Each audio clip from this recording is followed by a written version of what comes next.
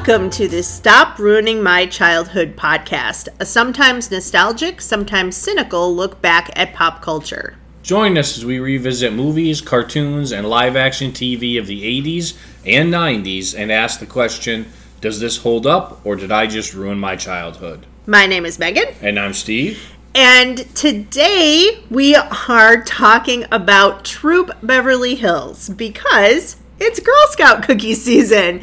And you can find Troop Beverly Hills on Amazon Prime. You can rent it or buy it if you really love it. And maybe, depending on our review, you'll maybe want to do that. You can find us on StopRuiningMyChildhood.com, and the links for the show will be there, as well as the link for where you can get Girl Scout cookies. So still buying them from your local troop, but they do have a website. If you haven't joined us before, our format is that we rotate every 3 weeks. We watch a cartoon, and then we watch a live action TV show, and then we watch a movie. So this is our movie week, and we always start with a nostalgic snack. So today's snack, of course, is Girl Scout cookies. I am having Samoas, which were my favorite choice. And what are Samoas exactly? They're crisp cookies with caramel, coconut, and dark chocolatey stripes. And you may or may not be reading that off the box. I am not. I just memorized that that's what they are. Okay. And mine are Toffee-tastic because I am gluten-free, and the Girl Scouts, thankfully, offer a gluten-free choice. And what are they? They are rich, buttery cookies with sweet, crunchy toffee bits, and I definitely read that off the box. And neither of these, although these are our favorite choices, neither of these were original type choices for the Girl Scouts. Oh, that's interesting. So I do know the Boy Scouts was founded in 1910 as part of like this big scouting movement in the early 1900s. The Girl Scouts founded in 1912. They started selling cookies in 1917. And at that point, they were baking them themselves, and it kind of blew up, and within a very short period of time, they were using commercial bakeries, and then it became a real key component to scouting. By the 1950s, when they were using commercial bakeries and it was become a national cookie thing, they still were only in 3 flavors at the time. Okay. They were in sandwich, which I'm assuming is somewhat like an Oreo, like possibly. An Oreo, probably, yeah. Shortbread, which I know they still sell. Yeah, the Toffee-tastic is kind of like a shortbread. Yep. And they still do Looking a shortbread too. That just has, it's like the logo of the Girl Scouts. Gotcha. And then the third flavor was mint, which are the Thin Mints. Right. That they still do. But before, when I could have gluten, the samosas were my favorite. And I was a Girl Scout for a year. I'm going to take a bite of mine. Yeah. So I never sold Girl Scout cookies because I was not a Girl Scout. But I was a Boy Scout for 13 years. I joined the Boy Scouts like at the Weeblos level. Then I was a Boy Scout until I was 18, and then I switched over and became a leader. I ran a summer camp for Boy Scouts,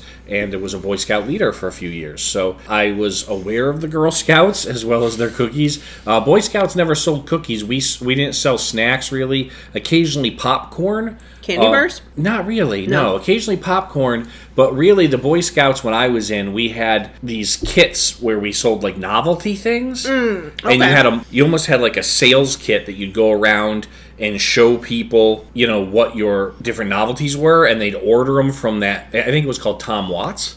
Okay. And they'd order them from the catalog and from the sample you had, and then they came in like 6 or 8 weeks later, and they delivered to the person. So, what are some of the novelties? Not novelty candy, obviously, but no, they were like sometimes they would be like kitchen gadgets or like little household things. Sometimes there were kind of toys you could buy for like a kid, but it was a mix of a lot of different things. That's kind of interesting. Yeah, and they came in. I remember like a cardboard suitcase that you could open up, and it was almost like a door-to-door salesman. Traveling salesman with your little Boy Scout uniform. And that's how we raised money for summer camp. Yeah. Which is kind of what Girl Scout cookies do for Girl Scouts. Yeah, I was only in Girl Scouts for a year, and I'm not sure why. I really do like camping. I like being outdoors. I'm not quite sure why I didn't do it. It could be I had a lot of other interests as a kid, and as a child, I know for a fact I was in brownies. So brownies is for like 2nd and 3rd graders. My guess is that it was somewhere in that year, and I remember they had a fashion show of all the different uniforms.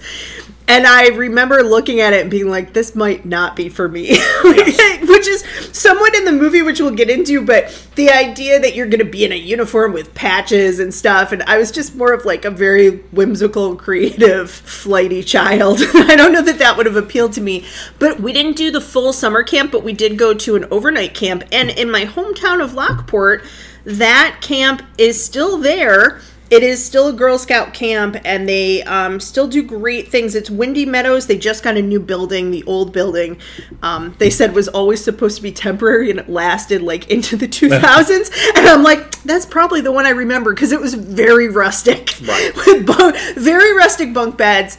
And I remember that my mom came as a chaperone, so we weren't old enough for them to just like leave us there, right, with camp counselors or anything.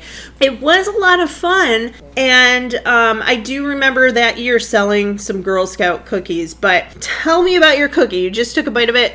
Yes, no? I like it. I like Samoas a lot. It's really tasty. I like caramel. I like chocolate. And coconut is a really good aspect to it as well. So I really like it. How's yours? It's okay. Look, the problem is this is no fault of the Girl Scouts. I'm sure it's a gluten-free cookie. So we're talking about rice flour, I'm guessing. Yes. Rice flour, tapioca starch. But it has toffee. The toffee bits are good. But it's, yeah, gluten-free is hard to get right. They do okay. I'm probably going to eat the rest of it eventually, but I'm not. I do remember these being bigger. I think they may have shrunk. I feel like Girl Scout cookies were bigger earlier, too, and maybe they've gotten those smaller for packaging. I'm not sure, but it's funny you mentioned that the Girl Scouts really was kind of maybe not your thing because of your creativity and kind of the way you are. And the Boy Scouts were kind of paramilitaristic. Yeah. In the way that they had patrols and then the troop, and there was kid leaders, and you had your uniforms. And where that actually came to play is later when I joined the military and went to Army, it was a much easier transition. Right. Especially when we went like on what they call bivouac, which is when you basically go out in the wilderness and stay out there for 2 weeks. A lot of people struggled with that. And I was like, oh, this is like Boy Scouts with guns. Like, my Boy Scout troop camped out like at least once a month. Yeah. So this was no big deal for me, and I really blended well, I think, into the military. I think it was like that for the Girl Scouts to a certain extent. I just think, look, I will say this, that the camps right now for Girl Scouts too, I know that they're having like some problems with numbers, right? Both the Boy Scouts and the Girl Scouts. But they really do. They teach archery, swimming. Some of the camps, I think, might even have horseback riding. They do wilderness skills. Like, they're known more for the cookies, but they really do teach wilderness skills. And they have rock climbing and all of that. My guess is that at that age, I was like, or I could read a book at home. And right. Now, later, I ended up being a camp counselor. I went to a number of different camps, one academic camp that had other stuff outside. Yeah, I was that kind of a nerd. But the other outdoor camp was a Christian camp, and I loved it there. I ended up working there several summers in a row and that kind of thing. So I think if I had stuck with it, I probably would have really enjoyed the Girl Scouts. Do you think that they're struggling now because they're having to compete with the video game culture, the internet, as well as a lot more ramped up sports kind of things? Partially, but I also think that if you're going to go camping, a lot of times you go camping as a family. And if you want that outdoor experience, for some people, if they can afford it, they're going to go to like a nicer camp, right? Like, that's the camp that I worked at had that same problem because it was still kind of rustic, and now there is another group that bought it. Mm-hmm. And they're trying to revamp it and stuff like that, but I think it's a very similar problem. So yeah, it's sad in some ways, but it just kind of shows the changing culture. I mean, before the big scouting movement, you wouldn't have needed wilderness skills because your daily life. Yes. If you like Little House on the Prairie, you're just out feeding the cows and trying to survive. 1910 is the Boy Scouts, and to be honest, the Boy Scouts of America was 1910, but they were spurred off the Boy Scouts that started in London, which was even earlier. And actually, in my troop, I was in Troop 1. Which historically came from the first troop in the U.S. States. That's awesome. Right now, Troop 1 is left. It's in Ballston Spa, New York. And so there's a lot of history to that. But I think that it's interesting that it started around the turn of the century, right? Not long really after the Industrial Revolution. Right. Where people moved into cities, people were doing industrial work, and there was a move away from rustic. So now there was a need to teach kids that was different, so it was a special thing for kids where they weren't seeing it every day. Yeah, that's true. It is interesting because I do think, we're looking back at pop culture, but pop culture is a reflection of the real culture, right? Mm-hmm. The culture of our time. And this is something that culturally really has changed. I don't know if you go in, like, I teach at a community college. If I went in and said, how many of you were scouts? I might get one, maybe. There's definitely, it's not like it used to be. But when I look back at pop culture, that's part of what I think of in the 80s and 90s. Not only being a scout, but things like I got Boys Life magazine every month. Right. That came as being a Boy Scout. Part of my dues, you got a subscription to Boys Life. Yeah. And the covers of Boys Life, the article, that's something that sticks out to me as part of the culture of the time. I don't want to jump ahead to the movie yet until after we do our summary and our snack review. But they sing Kumbaya a bunch of times. Yeah. And those songs, that is something I do remember. I remember, like, Little Bunny Foo Foo, and I remember, like, there's Girl Scout songs, like camp songs, right? And again, that's kind of part of my childhood. So let's get down to brass tacks for Girl Scout cookies. We're going to vote on this on patches. Yes, so for out of merit badges. Merit badges. 5 out of 5 merit badges, what are you giving Girl Scout cookies? Okay, so we give our snack 1 out of 5, and then we do the movie 1 out of 10. Yes. So for merit badges, I think a 3. It's okay. Gluten-free cookies are hard to do for me. I would eat it again. The toffee bits are a little too much for my teeth, and it's a little bit crumbly, but it's good. Well, mine is dark chocolate, coconut, and caramel. You can't go wrong with that. And not gluten-free, so that gets a 5. Yeah, I would guess. And if I could enjoy a samosa when we're I wish that they would do a gluten-free version of the samosa. Like, just make the same cookie, but gluten-free. That's always my hope and dream. So, on average, 4 out of 5 for the Girl Scout cookies. But look, half the money goes directly to the troop. A lot of it goes, some of it goes to the people that produce the cookies. But a lot of it goes to the local troop and then also the region for wherever their camp is. So definitely support your Girl Scout cookies and check out that link on our website. So let's get into Troop Beverly Hills is the Wilderness Girls. It's pretty clear that it's supposed to be the Girl Scouts, but apparently the Girl Scouts did not care for the movie when they read the screenplay and would not allow their name to be attached to it. But let's get into the full summary, and then we'll do a little bit of history and fun facts about the movie. Okay. So, in the middle of her divorce, Beverly Hills housewife Phyllis Neffler decides that she wants to prove that she can stick with something, because she apparently has a habit of jumping from cause to cause, as well as kind of give herself a little bit of a self-esteem boost. So she decides to be the leader of the Wilderness Girls Troop, which is kind of like your Girl Scouts, but it's the Wilderness Girls in this movie. And it's her daughter's troop, so she takes over the troop in Beverly Hills. Unfortunately, she's ill-equipped to do that. She basically shops all the time. She knows how to be a very rich Beverly Hills wife, but she doesn't have a lot of other skills. But to be fair, the girls are kind of the same. Oh yeah, she becomes the head of a troop of girls that are all kind of spoiled rich girls. And so, like, her idea of Wilderness Girls activities are like going to the jewelry store to look at gems, or their first camp out, they end up ditching the wilderness and all staying at the Beverly Hills Hotel, or they are doing designer runways with new uniforms that they had made because the old ones just look too passé. While this starts to work at the beginning and she does start to build a little bit of camaraderie with the girls, we do run into an antagonist and a rival troop leader, and kind of like the district leader of the Wilderness Girls, who does not think that she's doing a great job, and also kind of nixes all of her patches and says all the stuff the girls have been doing are not Wilderness Girls type stuff. And so the only way that they can really prove that they're a troop that should stick around is to win this Wilderness Girl Jamboree event. And so they end up overcoming trials and tribulations during this weekend-long event where they have to track like 20 miles a day, camp over 2 nights, and then be the first troop to cross the finish line at the end of this jamboree event. And also before that, selling cookies. Selling cookies was one of the things that they got into. Yeah. Yeah, they had to sell cookies and getting things merit like badges. That. Yeah, getting merit badges.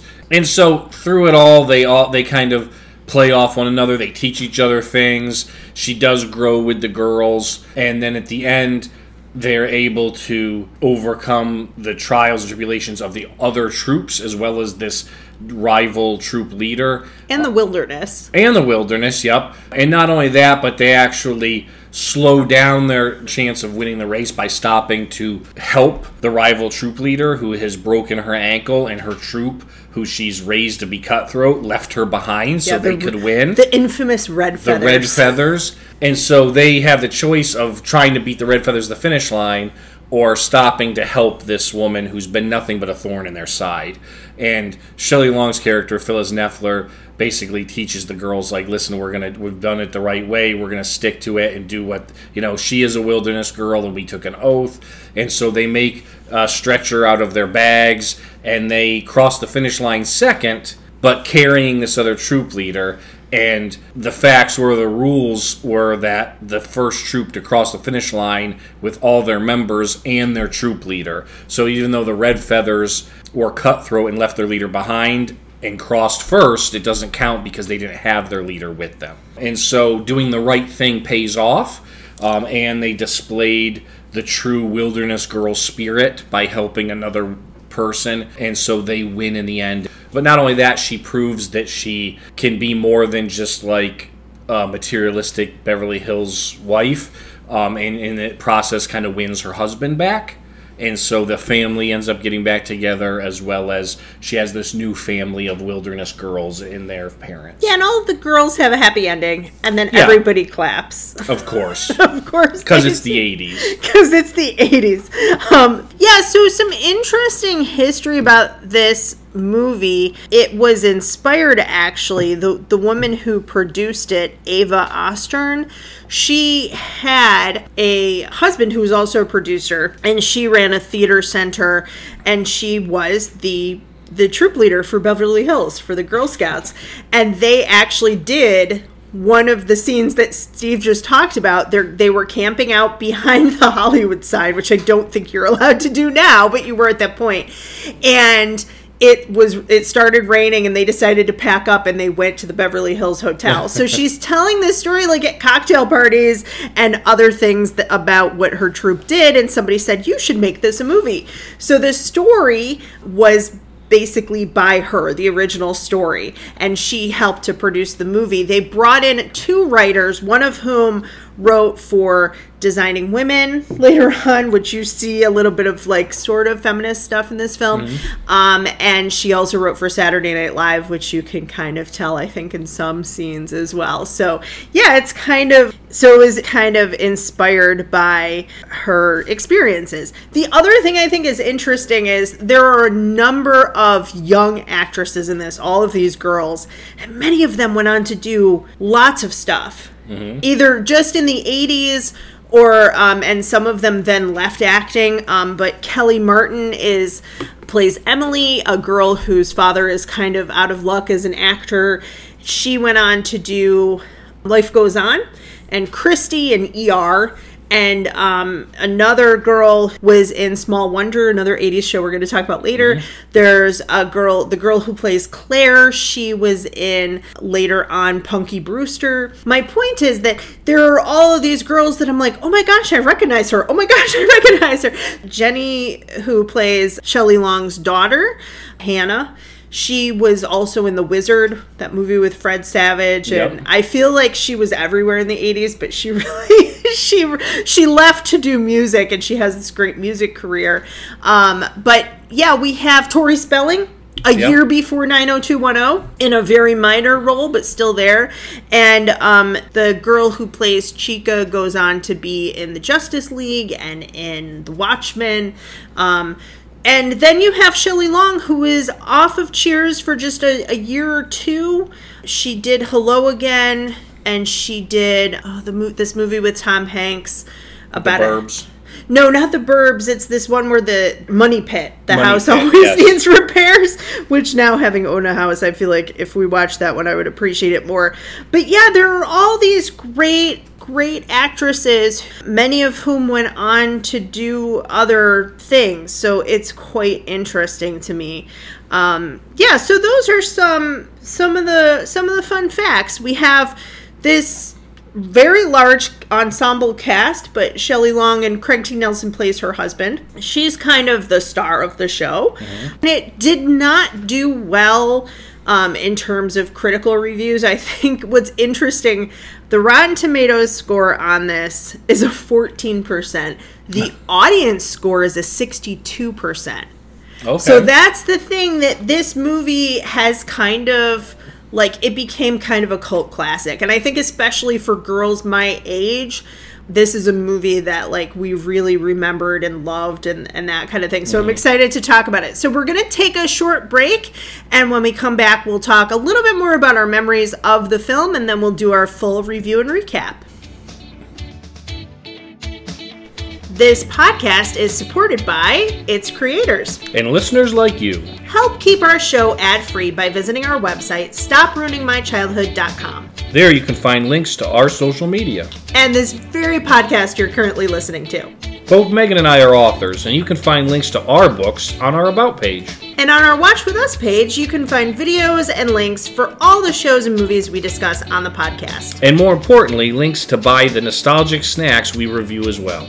We also post bonus content about once a month. So like, subscribe, and follow. For a small independent podcast like ours, it really does make a difference. Thanks. And now back to the show. Okay, we're back once again. I'm Megan. And I'm Steve. And we are talking about Troop Beverly Hills. So, Steve, do you remember this movie? Not really. Okay. Did you ever see it before? Have you seen it before today? I may have seen it on cable or something before. I feel like I've seen pieces of it at least. I don't recall a lot of it. It's one of those things like on TBS when we had cable that would be on and you might get bits of it. It is, yeah. I feel like there's been similar movies and I was kind of getting mixed up a little bit. This was probably the first, and there was probably some in the 90s, early 2000s that were made a little bit like it. Like about the Scouts? Or like groups like it, where there was wilderness groups or campover groups and things. And they're always, you have a group of probably a parent and a group of kids who, shouldn't be good at it and they come to learn, So the trope kind of connects with me there's a little like bit. Camp Nowhere and Heavyweights and things like that come later, although Heavyweights I think is about a fat camp, but I thought that might be the case. This is the movie, I probably saw this movie 20 times as a kid, maybe more. Oh wow. We didn't own a copy. I definitely rented it from Blockbuster a couple times myself, and it was like the movie we would watch at slumber parties all the time, because everything here appeals to a 10, 11, 12-year-old girl.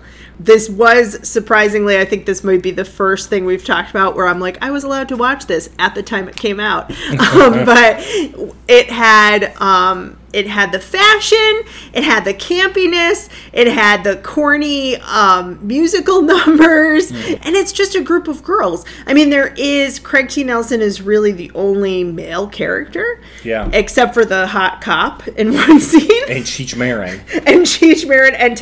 and Robin Leach. But those are like very minor cameos. That's the other thing. It had a lot of celebrity cameos, but it's just over the top. For me, it was like over the top fantasy fun. And you would have been 10 when it came out. Yes, perfect. Right, so it would have been a perfect age for you. Surprised you're allowed to watch it, because while it is like a campy family thing, there's some words like bimbo, boob job, boffing are all used. The B words, apparently. The B words. Yeah, but I wouldn't have seen it in theaters. Definitely not. And it would have been a few years later renting it. Yeah, I definitely saw it at somebody's house first. So this would not have been a movie that my parents would have picked for me to watch, for sure. Especially not if they watched the whole thing. I don't think that they would have appreciated that. But Yeah, so those are some of my memories of it, but let's get into our full review, because I have to say, I've seen it a number of times, enough that some of the scenes were very distinct that I did remember, but there's a lot here that I didn't. A lot of the nuanced stuff, and watching it as an adult, there's some stuff that kind of is horrifying to me. So what are some of... So we have this, first of all, we have a very long opening sequence. And it's all cartoon. I really liked the cartoon style. It's very fun, and it brings you, but it basically tells the whole story before the movie starts. It reminds me a lot of the beginning of Honey, I Shrunk the Kids. Okay, I was going to say Grease. And The Parent Trap. The original one has a long cartoon thing where basically it tells you the story. Yes. So that kind of brings us into it. And then, so then we're introduced to Phyllis, and we have this montage where it clips back and forth between whole council is trying to decide whether she should be allowed to be a troop leader, and they're reading her qualifications, and then it's cutting to her basically shopping in Beverly Hills. Yeah. To me, this sequence sets up the fantasy of the movie, that we're in this kind of other world, that it's aspirational for little kids, that like watching Richie Rich or something, maybe for boys, right? Okay, two things off the bat that I noticed in this opening. That she's talking to Craig T. Nelson. They're having this argument about their divorce, whether or not he can come in. There does still seem to be some sexual tension between them. He's almost flirting with her as he tries to get up the stairs, but it's very clear that this is a difficult divorce. Right. Then they keep arguing, and their daughter is right there. Yes. And they're arguing in front of their daughter while she's trying to do gymnastics practice, which, by the way, she has a full gym in their house, complete with a balance beam, and it's 2 stories, basically, or 1.5. Yeah. But they're arguing in front of their daughter, and this is a theme that I did not pick up as a kid, that I do as an adult, of, like, the kids are the adults, and the kids are parenting their parents. So Jenny Lewis, who plays Hannah, is like, come on, you guys. And she's like acting like the peacemaker and trying to get them to stop arguing. And later on, we have a scene where Phyllis sees him with the bimbo. Right, the real estate agent. With Lisa, the real estate agent. And she wakes her daughter up and is like, who is that? And how come she's with your father at midnight? And Lisa's like, brown hair, big boobs. And Phyllis is like stringy hair and silicone boobs. Yeah. But she's waking her daughter up at midnight to spy on her father. It's very toxic. And I don't know, this is a theme through a lot of 80s movies of like class differences and the very wealthy, extravagant lifestyles. And then sometimes you would see that in contrast with the poor, which we don't exactly get here. But I don't know how real it is to life. Well, at the time, I feel like it was sort of real. Yeah. Right? It's great because we did Who Framed Roger Rabbit a few weeks ago, and you had the heyday of the movie industry in California, right? Here you've got the late 80s, there was economic boom, California's Rodeo Drive, it's You Pretty Woman, it's kind of nostalgic looking at it now, where people thought of gold going to LA, the city of angels, right? And there's all this richness, and really it's over excessiveness, right? You talk about the fact she has a whole gym. The clothes are over the top, right? Yeah, everyone's driving a Rolls Royce. For sure. And you do see, then they introduce the girls, and we have different types that would have lived in Beverly Hills at the time. So we have the girl who's a dictator's daughter. Yes. We have the girl who's her father was a famous boxer, so he's like a sports hero. We have a girl who's an out-of-work actor's daughter. We have another one whose father is a producer. Another one whose mom is a romance novelist. And she herself is a child star. Yes. Right? So it's kind of interesting. But I do think in terms of the divorce stuff, we live right now, and I know some people hate this phrase, but I think that people are more, they attempt to do conscious uncoupling, right? That Gwyneth Paltrow phrase that she used. Yeah. But when they get divorced, they really do. We were talking about somebody today who's really trying to co-parent. And here, it's very clear he's living in the pool house, and he really has almost no contact with his daughter at all. Right. Until later when he starts feeling guilty because Phyllis is spending so much time with their daughter and doing things. And then he says, I think I might want joint custody. But that's still, even that's a different concept. And I know that people who go through divorce probably do have this, but I just feel like, people who are our age, especially people who went through that with parents who got divorced, are a lot more conscious about not arguing in front of their kids or not trying to down talk, because that's still their dad. Yeah. That's still their mom. And we don't get that here for sure. Now, it's played up for comedy, for comedic purposes. Mm-hmm. But to me, it was a little bit troubling. The daughter acts so much like an adult. Well, I think it was an interesting choice to write the script this way, with the divorce being one, like a side issue, because it does act as another challenge to Shelley Long, or to Phyllis Neffler, as her character's called, right? Mm-hmm. So it acts as another challenge or hurdle she has to overcome amidst all this other stuff. But it also kind of helps make the daughter a sympathetic character. Definitely. Which is helpful, because I'm going to be honest, the daughter's not the strongest actress. When I think of the group of kids, there's other girls in that group that stand out above the daughter. I think she just didn't have as much to do. That was I'm not criticizing her. I'm just saying there were other girls that jumped out personality-wise over the daughter. And that helped connect the viewer to the daughter, because you're like, oh, especially if you were in a family going through divorce, you could sympathize with that. Yeah, that's definitely true. And honestly, you can kind of, Jenny Lewis has had this she's a really cool rock star. Mm-hmm. I'm just going to say it. She's an awesome, really cool rock star if you check out her stuff. I'll link one of her videos on our blog so you can see what I'm talking about. She does one where she kind of makes fun of being in this movie.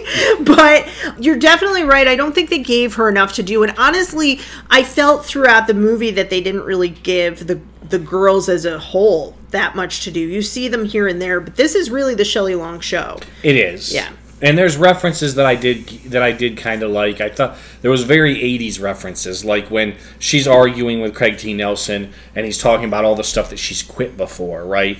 He mentions things like Save the Whales. Yes. Right? PTA is still something that goes on, but Save the Whales was very 80s, and right? Hands Across America was very 80s, right? And so those things just kind of were a little nostalgic to me, and I was like, oh yeah, I remember that. Yeah, and we have those kind of references and tons of cameos. You can tell that the person whose idea this was a Beverly Hills wife, because she definitely pulled on her connections to get all of these cameos. Yes. We have Annette Funicello and Frankie Avalon run by at one point, just jogging. Yes. In Beverly Hills. We have Kareem Abdul-Jabbar answering the door to buy cookies. Mm-hmm. We have Pia Zadora. Oh, by the way, I as a kid knew none of these people. And Pia, her name is Pia Zadora. I tried to figure out who this was for years because it was pre-internet. That's how old we're talking about, right? But pre-internet, I had no idea because I heard it like Pizzadora. Right. And I was like, well, that's an interesting name. She looks pretty. I wonder what she does. Dr. Joyce Brothers is part of a fashion show. And then at a party later, we have Ted McGinley, who's like in every 80s show. Cheech Marin. Cheech Marin from Cheech and Chong. It's just, it really is like this star-studded event, and you feel, in some ways, you feel like you're in Beverly Hills. And with the costumes, I meant to mention this before, it kind of reminded me of Clueless, where you have like all of these ridiculous outfits. Yeah, the outfits were over the top. And Shelley Long, it's not just in scenes, they do cutaways for like 30 seconds where she's in a totally different outfit. Yes. Right. Somebody calls her on the phone and she's fake trimming these pear trees. And she's like, oh, I broke a nail. And I'm like, we have not seen that outfit. And we don't see it again. Yeah. And they're huge hats. One time she's wearing this peplum that looks like two Pringles chips put together. Yes. At the party she has on what I said that was a ridiculous dress, and I drew a picture. Steve drew a picture of what looks like a woman with a taco on the bottom of her dress.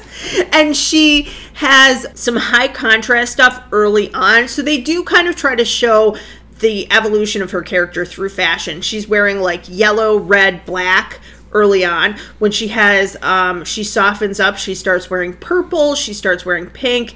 When she's going through a low point, she has gray and black, like very the frumpiest dress that she wears. Now, if I were it would be like the fanciest dress that I have. Right. But here it's really frumpy. So that's kind of interesting to me, too, the way that they played with fashion through the whole thing. But at any rate, you have this scene of them arguing.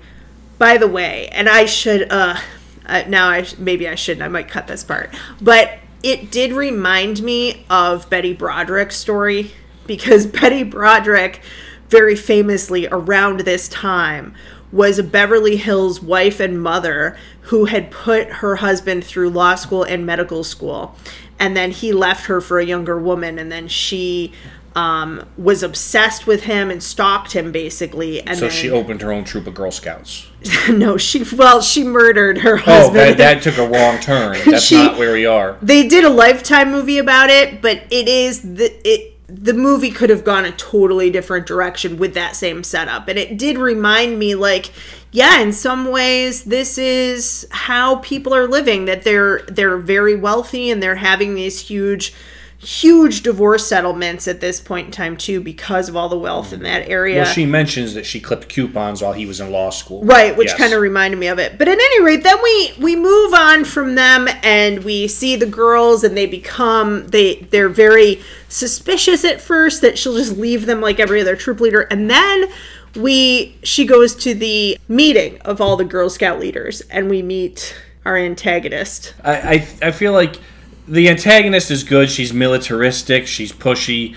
She wants the Wilderness Girls to be combative and competitive and to basically win at all costs by stepping over people. But we see that there's a few older women on the council who are not that way. The interesting thing about Velda that I didn't pick up before is that she's a widow and she's a former Army nurse. They mention that. Yes. And so then you kind of say, okay, so she hates that this group is rich. And it's interesting, the setup is a little bit like Animal House, where you have one group that's very militaristic and one group that's very, like, imaginative, creative. Yes. And it's not counterculture, but it's interesting, too, that the wealthy people are the outcasts. Yeah, so then we have, to move along a little bit, they go through all of these things to win some merit badges. Right. But of course, they have no skills for normal merit badges, so Shelley Long gets kind of creative in how the merit badges are. Well, some of them it makes her own, but others, like, I think grooming or something, but she takes them to the salon. Right. Instead of like learning grooming, or braiding or something. This is the sequence that I really remembered from this film. I love the dances. She's teaching them one of the merit badges is for dance, and it's implied that you should be like learning the waltz. Right. And instead, she teaches them all of the novelty dances, the pony, the mashed potato, and of course the Freddy, yes, which just looks so ridiculous. But then they go to the home for elderly people. They go to the nursing home. They do those dances to help the older people. Yeah, yes. and they have this really sweet sequence where they're passing out magazines. Now, there's a little off-color joke there with some of the magazines they pass out. They're playing badminton with some of the older people. They're doing dancing with some of the older people. And it's really cute and really sweet. Now, one of the wheelchairs starts going down the hill as they're dancing.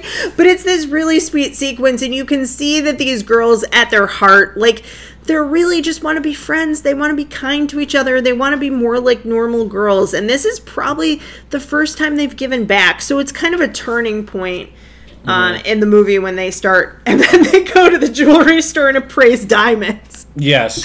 So you have a little bit of both. The cut, the color, the clarity, all of that. And then after they kind of overcome all of that, they have a ceremony where they get all the patches, and then we have the selling of the cookies. Right, and of course, they go out to sell cookies in their neighborhood in Beverly Hills and find that everyone's bought cookies already because this Velma woman, the antagonist, her daughter's troop, came into that neighborhood and Yes. sold to people that weren't from their area. And her daughter is even more militaristic than she is. Yes. She's got this very, powerful, let's go do it! And Tori Spelling is, her second in command Yes. with these braids. Yeah, right off of Saved by the Bell, Yes. Tori Spelling, and right before 90210. So they decide instead to have events. Because Right. what else do people in Beverly Hills do Right. but have wonderful, luxurious, Yep. lavish events? And sell cookies, which Yeah. is actually kind of a way of not giving up, because they really couldn't have gone door to door traditionally, because they had basically, this other troop kind of scalped their stuff, right? They jumped in and took over really areas that weren't theirs to begin with. Yeah, it's kind of like when it's Halloween and kids from a different neighborhood come in and start get taking all the the candy they from get their all the neighborhood, candy yes. from the neighborhood before you get there, and then you get an apple and a pack Right. of raisins, that kind of thing. So I will say this: on the one hand, they have this corny, they put out a concert. The one girl, so this is a point we have not talked about. There's a lot of racist stuff in this movie. We have the Hispanic maid, and she has really no lines, maybe one line, but she's just there to be a maid. We have another person who's a gardener who also might be Hispanic.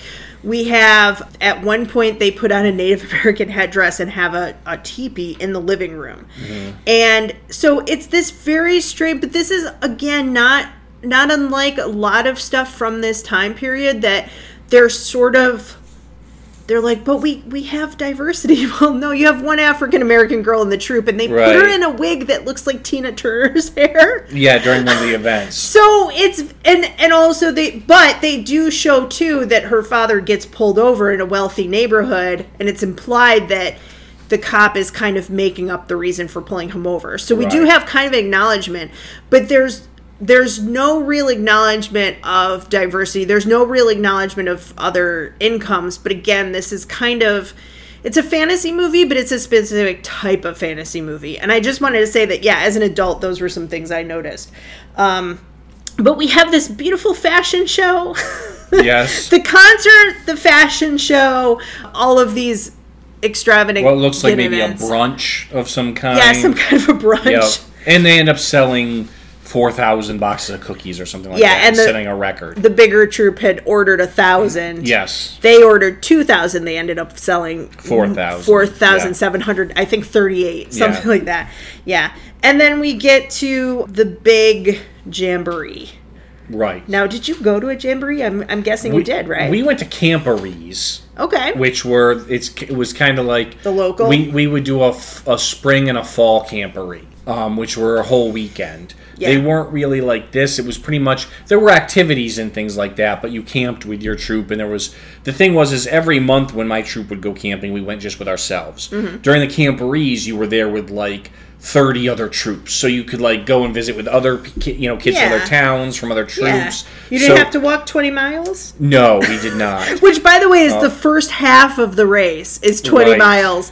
And when I sat at this point, I paused the movie and I looked at Steve and I was like, so they have never worked out, and they're also 10 years old, and they're about to basically do a marathon in 2 days. Yeah, they're doing a march that they don't do in the military. Yeah. It was kind of, again, it's a little bit over the top. Yeah. But I think it's interesting the different ways they show that it's not so much, they're still afraid of there's a skunk, there's a water snake. Right. But they're really showing by this point the teamwork. Yes. And we've seen these girls help each other through other problems. We have Chica, whose parents forget her birthday because they're in Monte Carlo. Yes. We have Emily, whose dad couldn't afford the $7.50 for the patch fee or the $10 for the group donations every week. And they find her dad a job. They have a little birthday party for Chica. Yep. All of these, and they've worked together to put on these events, right? Mm-hmm. So it is teamwork, and that's really what the Girl Scouts, or here the Wilderness Girls, that's what it's about. And they work together to help save Velma, who broke her ankle. Yeah, exactly. And to carry her out. Mm-hmm. And then in the end, that of course is rewarded, even though they don't get the trophy. Right. And Velma, we forgot to mention too that Velma had sent a spy in Annie Herman And she keeps threatening Annie that she's going to have to go back to Kmart, which I'm like, is your troop leader, like, is that your full-time job? You're getting Apparently paid? they were getting paid for it. But Annie is so low-key funny in a different type of comedy that she is this meek and mild girl. And then when they have this banquet, after selling the cookies, they celebrate. They have a banquet, and Annie comes out in this dress, and she just looks adorable. She's such a nice little addition to the movie to have like a different type of comedy and a different type of personality in there. And she's won over by Troop Beverly Hills and by Shelley Long. And it's interesting because she's not won over by the fact that they have all this money and this extravagance. She's won over when the other team cheats with the cookies and these guys don't. Yeah, and that they're kind to her, Yes. because Velma isn't. She just screams at her all the time, right? She wanted her to be a spy. And she's another person where you have all these people who are, for different reasons, outcasts, and they all come together. And then at the end, of course, Craig T. Nelson tells Shelley Long that just wants to get back together, be a family again. Yes. We're going to let's get remarried. His whole affair with Lisa. Yeah. Who, at one point, he says, "You're too young to understand this, but she'll always be my wife." Yeah. It was a midlife crisis. All men go through that. I don't care for that. No. I don't like your attitude right now or your tone, and you're saying it on the podcast, which I especially don't like. Don't write into Steve privately. I don't like, or me either, by the way. No, we're just teasing. So yeah, he gets over his midlife crisis, and also, to be fair, he said to her, she says, "Is there someone else?" at the beginning, and he says, "Someone who was kinder and softer and nicer and cared about other people and not just material things and shopping." And that's what she learned to do. And she does it through the whole thing her way. She changes the uniform. She takes them to places that they all like, right? The salon and the jewelry store and all of that. But they do it their own way. And so, yeah, there are, I think, some kind of, for this time and for this kind of a movie, sort of feminist themes kind of in the background of this fantasy movie. So, do you have any other highlights you want to hit? Or lowlights? No, I think I'm ready for my rating. Okay. So, we rated the snack 1 to 5. We're going to rate the movie 1 to 10. Merit badges. Merit badges for today. Yeah, that's our scale for today. So, Steve, what is your rating for this movie? Taking everything into account, I'm going to give Troop Beverly Hills a high 3. No! 3 merit badges. No! Why are you giving it a 3? It was predictable. It was kind of campy. There were certain pieces of it that just, I don't know, just didn't grab me. 3 is what I can give This is the first time we're super far apart, because other times we've been like 1 off or 2 off, but my rating here is a 7. Oh my goodness. I really like this. You must have been paid off by someone in Beverly Hills. No, I was not.